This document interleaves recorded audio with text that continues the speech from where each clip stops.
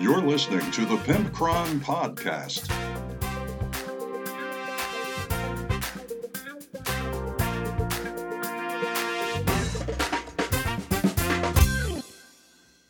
Hey everybody, welcome to episode 168 of the Pimpcron Warhammer Podcast. Brought to you by our beautiful, sexy, good-smelling, well-endowed, extremely desirable Patreon patrons. Thank you so much. And thank you to the equally well-endowed GameMat.eu for supporting the show and giving you beautifully pre-painted terrain and game mats. Go figure. Today we are discussing what I think 10th edition should look like, what I would change about 9th to make 10th, and that is a letter from Kevin. And we're also discussing the Blood Bowl team, the Slaughter Skull Butchers, or whatever their name is for Blood Bowl. And we are also discussing, that's the want that, not. Then we have a real talk with the Pimpcron, discussing that time I turned to Chaos, and what you can look forward to when you yourself turn to Chaos. What have I been up to, you all ask? I hear you say it. I just heard it again. Some of you were later than others. You didn't time it very well. I have been doing a lot of Shorehammer prep. We just had a paint party today. My friends TJ, Josh, and Matt came over. We painted a bunch of shite. And then my friend Matt and I played a game of Brutality where he beat the ever-loving snot out of me. Oh my gosh, it was 12-6 or 11-6. He really beat me bad. There's a lot of things that did not go my way. I made some tactical errors when I mean, they weren't bad at the time, but knowing the outcome, they were bad. Have you ever done that where you're like, oh, well, if I knew I would have whiffed all my attacks, then I probably should have done this instead, or something like that. Yeah, he was firing on all cylinders, and I really wasn't, so he beat me bad. This week at the game store, I've been editing the Brutality supplement too. I'm trying to get 5 or 10 pages done a day out of the 80 pages. So I got to sit down, get my marker, get my tea or my kombucha, and sit in the chair and mark stuff through. This week at the club, I played the Brutal Space demos with Connor and Derek. That's my spaceship game based off of Brutality, but it's just different mechanics for fleet battles. And both of them gave it high marks, and they both said they actually may like it more than regular Brutality, which is high praise, and I appreciate it. I also really love this mode, so I'm really enjoying it. And I'm actively redoing the rules to make Brutal Space. So I'm probably 60-70% done with making those rules, to be honest with you. And I actually got to play a game of Age of Sigmar with Just James, and I tried my Ossiarch Bone Reapers for the first time. And he played his Lumineth Realm Lords. And this is one of those games, come to find out, it was one of the closest games I've had in a very, very long time. But when his giant moose boy mountain man came up with the hammer and just straight up did 10 unsaved damage to my Mortek guard in one turn, I was like, oh, this game is over, and that was in turn 2. It was not pretty. And I was like, okay, well, this is not going to go well.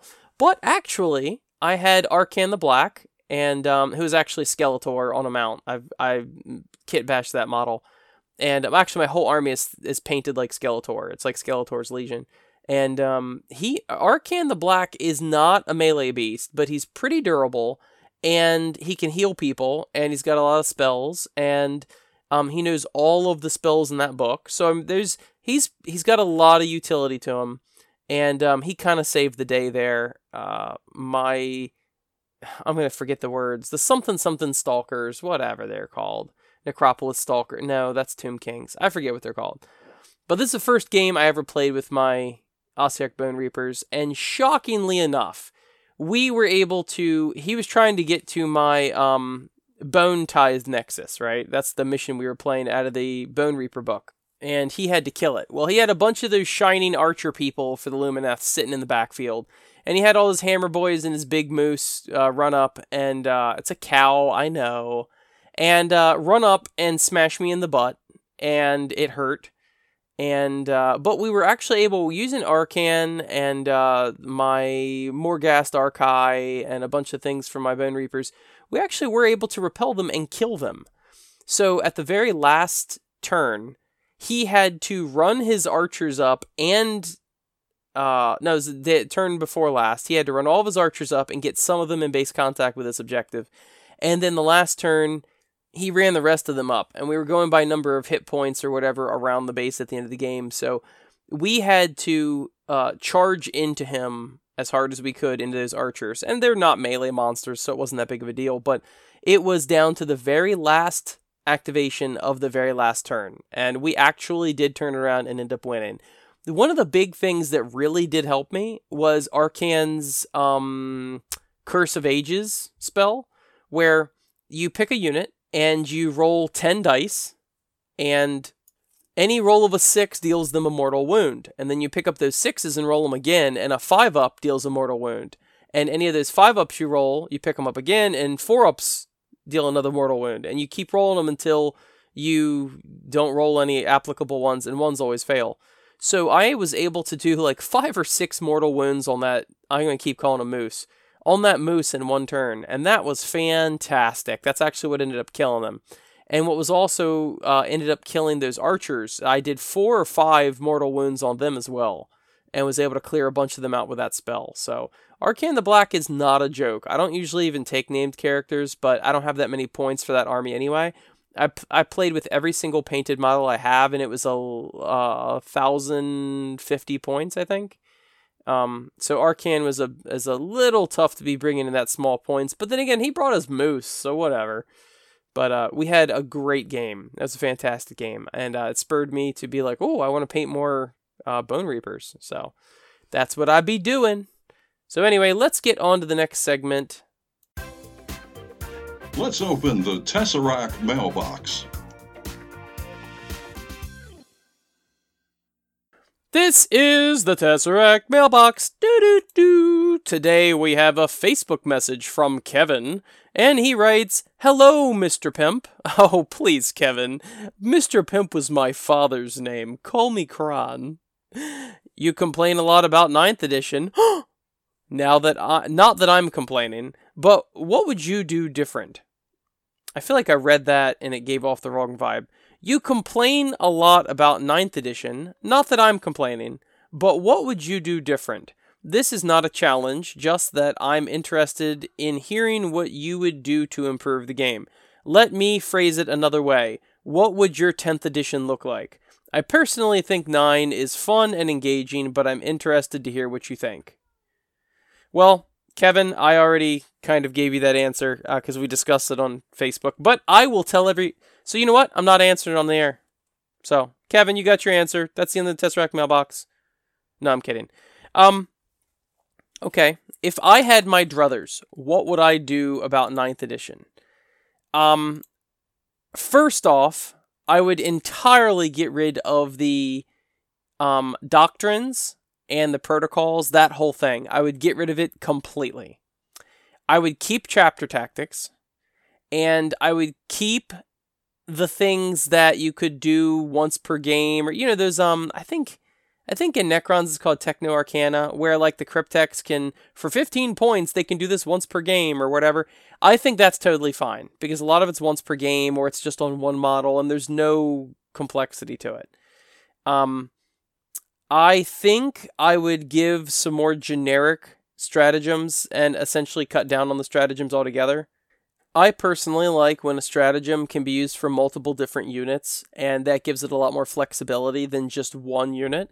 I think they have done that more in 9th edition. I think I would just make almost all stratagems generic, so that it's, reroll ones to hit in close combat or whatever you want, but that way you could use it for literally any unit. And that enables you to make subpar units into something that's actually useful. And so you could have a choice of when exactly to use that. And so I would, as far as things I would actually get rid of, I would completely get rid of the doctrines and the protocols. I think they do not add a single thing to the game, and I think it's just a compounded issue. That is really my biggest complaint about this game. I think the force organizational chart, the detachments and all, I think that's totally fine. I think the command phase stuff is fine. I think some armies rely, like AdMech, rely too much on the command phase. I think it gets really complex. Essentially, what I would do is strip away a good portion, let's say 40% or 50% of the complexity in this game, I would strip away. And I'm not talking about unit complexity. I would not mind unit complexity more than whole army complexity. Now, I don't think the units need to be any more complex, but I think they're adequately complex. A lot of them have unique war gear, a lot of them have unique unit abilities, that sort of thing. I think the warlord traits are fine. I think I would reduce the stratagems and make them more generic. And that's part of it with the stratagems is you have like 30 stratagems or something. It's like 40. It's a lot of stratagems. And just trying to remember what you can do when and all, it's just so complex. It's essentially anything I could do to keep you from looking through your rules constantly is what I would do. That's essentially what I would do. And yeah. I think that's basically it. I mean, I think most of the game is pretty good, but I just think it's it's not like one single thing in 9th edition is super complex. I just find that it's death by a million cuts. I think it's like, oh, there is 17 different rules interactions right now, and then I have to interact with your rules interactions, and it's just so complex. So that's what I would change. I know that's a little bit of a vague answer, but that's essentially what I told you on the messenger as well. Anyway, thank you very much, Kevin, for writing in, and I just want more simplicity. Like I said, go back to 8th edition.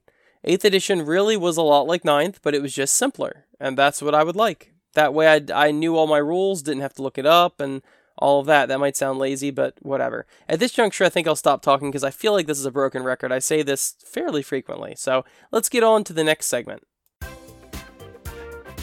Want that or want that not? Hey, it's time for Want That or Want That Not. And today, I just got back from the generic store. The store that only has non-name brand things. The store that only sells generic medicine. The store that has never even heard of name brand products. And you know what they sell there? In the toys section, they sell Khorne Blood Bowl Team, the Skull Tribe Slaughterers. Everything about this team for Blood Bowl just screams mediocrity, screams blah, and screams, I don't know, Khorne in a football outfit? Sure. That's what it screams. I'm not trying to be overly negative, but this is I fell asleep twice while I was looking at a picture of this. I'm not lying to you. I've actually been having trouble sleeping, and I printed out a picture of this Blood Bowl team. Boom, right out. Out like a light. My youngest daughter is scared of the dark. I get her to read the list of key features. Watch. A Blood Bowl team somehow more bloodthirsty than the rest. Games Workshop. Ultra-violent bruisers supported by agile beastmen. Bedecked with brass collars and crimson armor. Oh, maul your.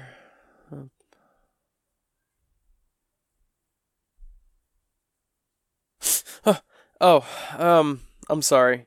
So this is a Khorne Blood Bowl team I'm covering, right? Yeah, there you go.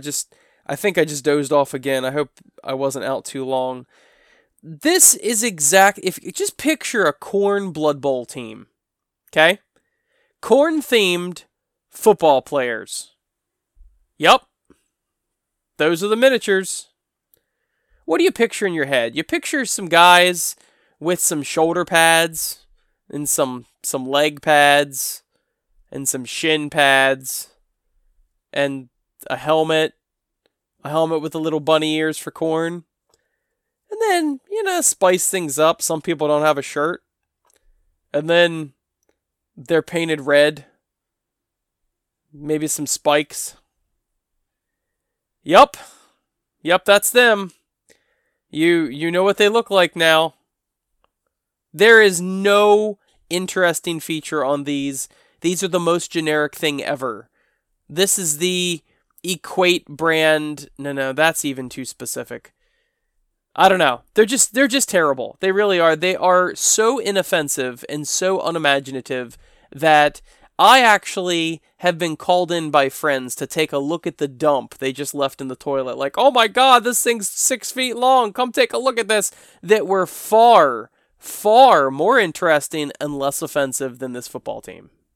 I don't know. I don't know what to tell you. I am not a fan of this football team. And what's ironic, have you ever heard that phrase, like, it's better to be loved or hated, but to not be cared about is the worst, or something like that? It's a lot of celebrities live by that. A lot of professional wrestlers. Hold on. Corn Blood Bowl team. Anyway, a lot of professional wrestlers go by this mantra. And, as long as the audience loves you or hates you, they at least something you, right? Hate is not the opposite of love. Apathy is the opposite of both hate and love. And I have never felt such true apathy. There is a man somewhere in the world named Roger T. Dinglesmith. And I am far more interested and care so much deeper about that random man somewhere on the planet who's probably just now eating a hot dog for dinner, or maybe breakfast, I don't know where he is. Somewhere on the planet, that man is infinitely more interesting than this football team.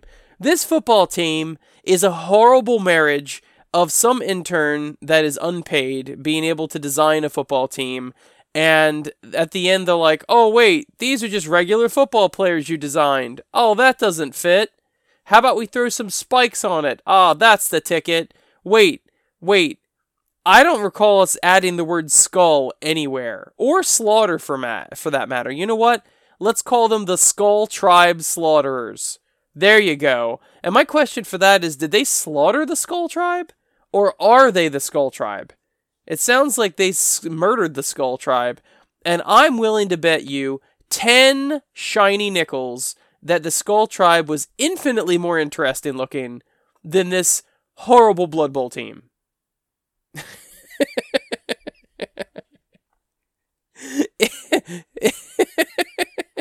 It may sound like I'm mad. It's just so stupid. I guess now that I'm done taking the piss out of this team, everything I've said is 100% true. There is nothing unique about them. Do you know what you could have done with Chaos? You could have given them mutations. You could have given them tentacles. You could have given them razor sharp claws. You could have had horns coming out of their heads. You could have... Even the Beastmen, I didn't know that they were Beastmen until it told me they were Beastmen. There's a couple people that are shirtless here, and I'm like, BFD. And then I'm like, oh, wait a second. One of them has some horns. Lottie freaking da. And then there's two people that are bent over, and by the way, it's just the same model. It's two of the same model. And he actually looks somewhat like a Minotaur because the back of his ankle's like snapped. You know how animals have like a backwards whatever. It just, good God. I can't stop yawning at this. And then they've got all the typical Skull Tribe Slaughterers.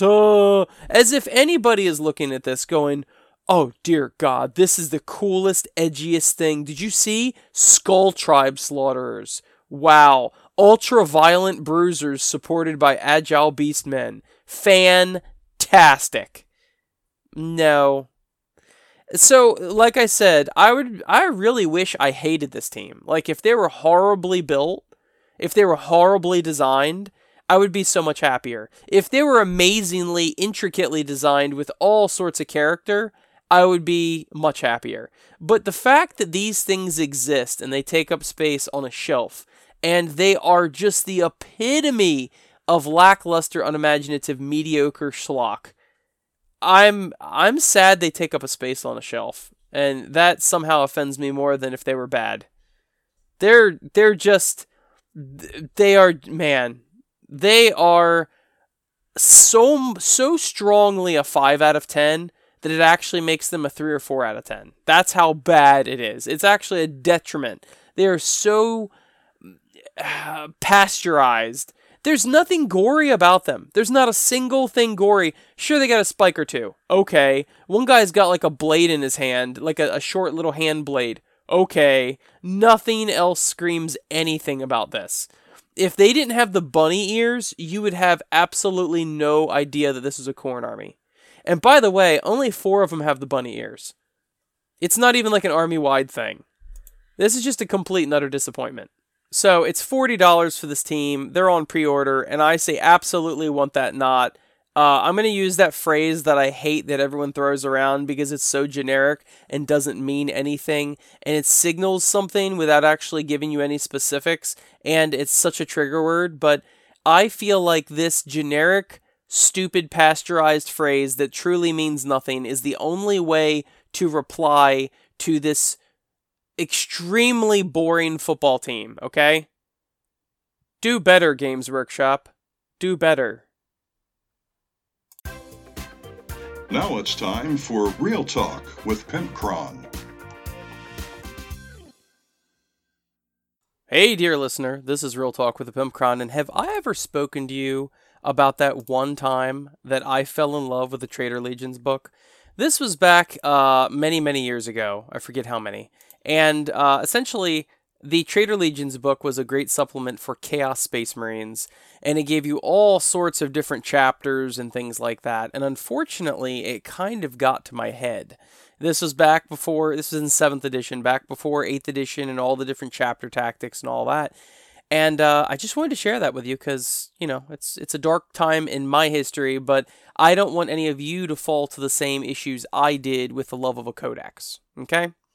So all of it started innocent enough. I stopped playing Vanilla Marines back in 5th edition because they were so blah at the time. I converted them all to Chaos Marines, and I had been happy ever since.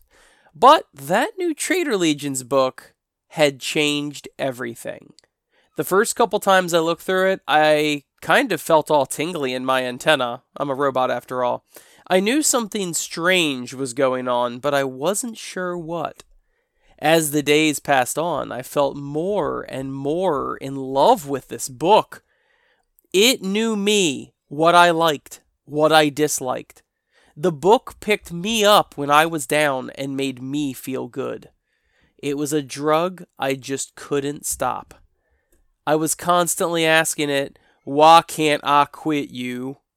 And things quickly became a 50 Shades of Grey kind of situation where I'd meet with it at clandestine locations, wearing a trench coat and speaking in hushed tones. My family couldn't know how much that book meant to me. And it would allow my army to be anything I wanted it to be.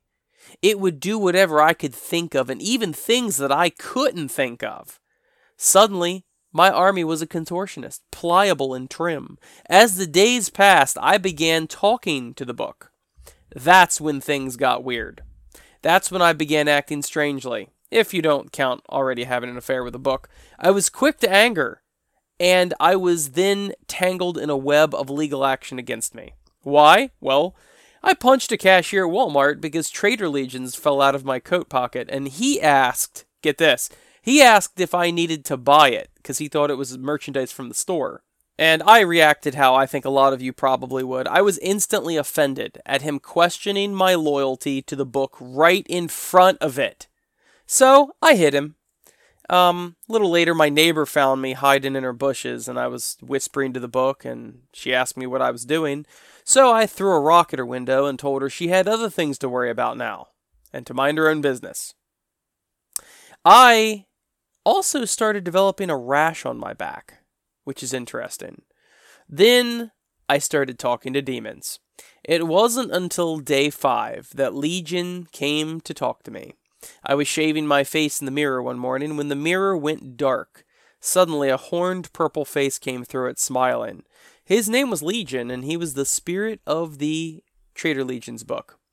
We talked, laughed, and discussed the best ways to flay a human. It was a bonding experience, and we are now pen pals via Ouija board. The funny thing is, none of this struck me as strange. But then again, Legion said he knew my old imaginary friend Morark. Morark was the one who convinced me to burn down an empty school bus when I was a kid. Good times. That's when I noticed that my back was starting to itch more and more, and I just assumed it was dry skin. So the next thing that happens, when you kind of turn to chaos, is you realize it's happening, but at that point you can't pull away. So my back started itching to the point that I had to get my wife to apply lotion to it. Legent wasn't happy that I involved her, but being a book, he wasn't in much of a position to help me. When she saw my bare back in the bathroom, she screamed. I asked what was wrong, and she told me I had an 8-pointed star rash on my back that was welting up. For some reason, that's when it all started adding up. I had a pretty nasty argument with the Trader Legion's book, and the cops were called. When they picked up the book, presumably to put it in jail, my mascara started to run, and I screamed, "Don't hurt him, I love him!" The book was inexplicably wearing a white tank top undershirt and smoking a cigarette. It had a bottle of Colt 45 in one hand. It scowled at me and told me all of this was my fault. I knew I couldn't live without that book. I had to make a choice. So I snatched the book out of the officer's hand and I took off running with my love. They didn't even chase me because, well, I was the one who called them. And I was speaking in some sort of weird dialect they didn't know anyway, so they were pretty confused over the whole thing. They just kind of shrugged and watched me run off with this book. They said every week it's something different with this Pimpcron guy. Last week we got a call and he said that his hamster was judging him, and he got in a fist fight with it. Week before that he said his macaroni and cheese was judging him. So anyway, you eventually, once you start succumbing to chaos, you end up growing a tentacle, which, to be honest, does not have that many drawbacks. You think it would? It really doesn't. So, of course, by now, all of this has settled down now, dear listeners, okay? Don't worry about me. My life is back to normal, and I'm happy to put all of that behind me. The Trader Legion's book, and I live behind a mattress store now, and live off of scraps from the Panera Bread restaurant nearby. So you should try their wild rice soup. It's pretty good. Admittedly, it's probably better when it's hot and not being scooped out of the bottom of a paper bag from a dumpster. But whatever. And like I said, I grew a tentacle. At first, it did take some getting used to, but it does come in handy when turning the pages of my Trader Legion's book. Also, it's my wiping tentacle because it grew out from where that nasty chaos rash was on my back. So, I mean, really, I don't have to worry about washing my hands anymore. And see, this is the testament to just how deep our love goes. That Trader Legion's book has not been applicable for probably 5 years. And we're still going strong. I mean, we have a common law marriage. And unfortunately, this is one of the major travesties in the U.S. There's many groups of people that can marry, but it is still illegal in 45 states for a man to marry a codex. Think about that for a second. You think that this is, 2021 and we're all progressive and, accepting of different lifestyles, but I still can't marry this book. So I just want to throw that out there. But yeah, we're still going strong. So I guess I'll see you guys at Shorehammer coming up soon. And you might actually see the codex. The Trader Legion's codex actually got legal custody of my children. I wasn't allowed to have it because they said I was crazy for falling in love and eloping with a book. But the book actually had a clear background check. So it actually got custody of my kids. So I get to see them. The book doesn't think it's super healthy for me to see the kids that often. So it doesn't really allow me full access to them. But I think it's a pretty good setup. And my kids are only marginally mentally and emotionally scarred over this whole thing. So I think that's fine. Anyway, I think that's enough nonsense for this episode. Thank you to GameMat.eu for supporting the show. We love you so much. And do you know who we love even more? Our Patreon patrons. Thank you so much, each and every one of you. LT and Brandon and Leroy Jenkins and Mike and all the people. Mandy and Nate and Grendel and Aaron, and this is off the top of my head. Sorry, I'm not good at lists. But the point is, thank you all so much for supporting the show. We love you. See you next week.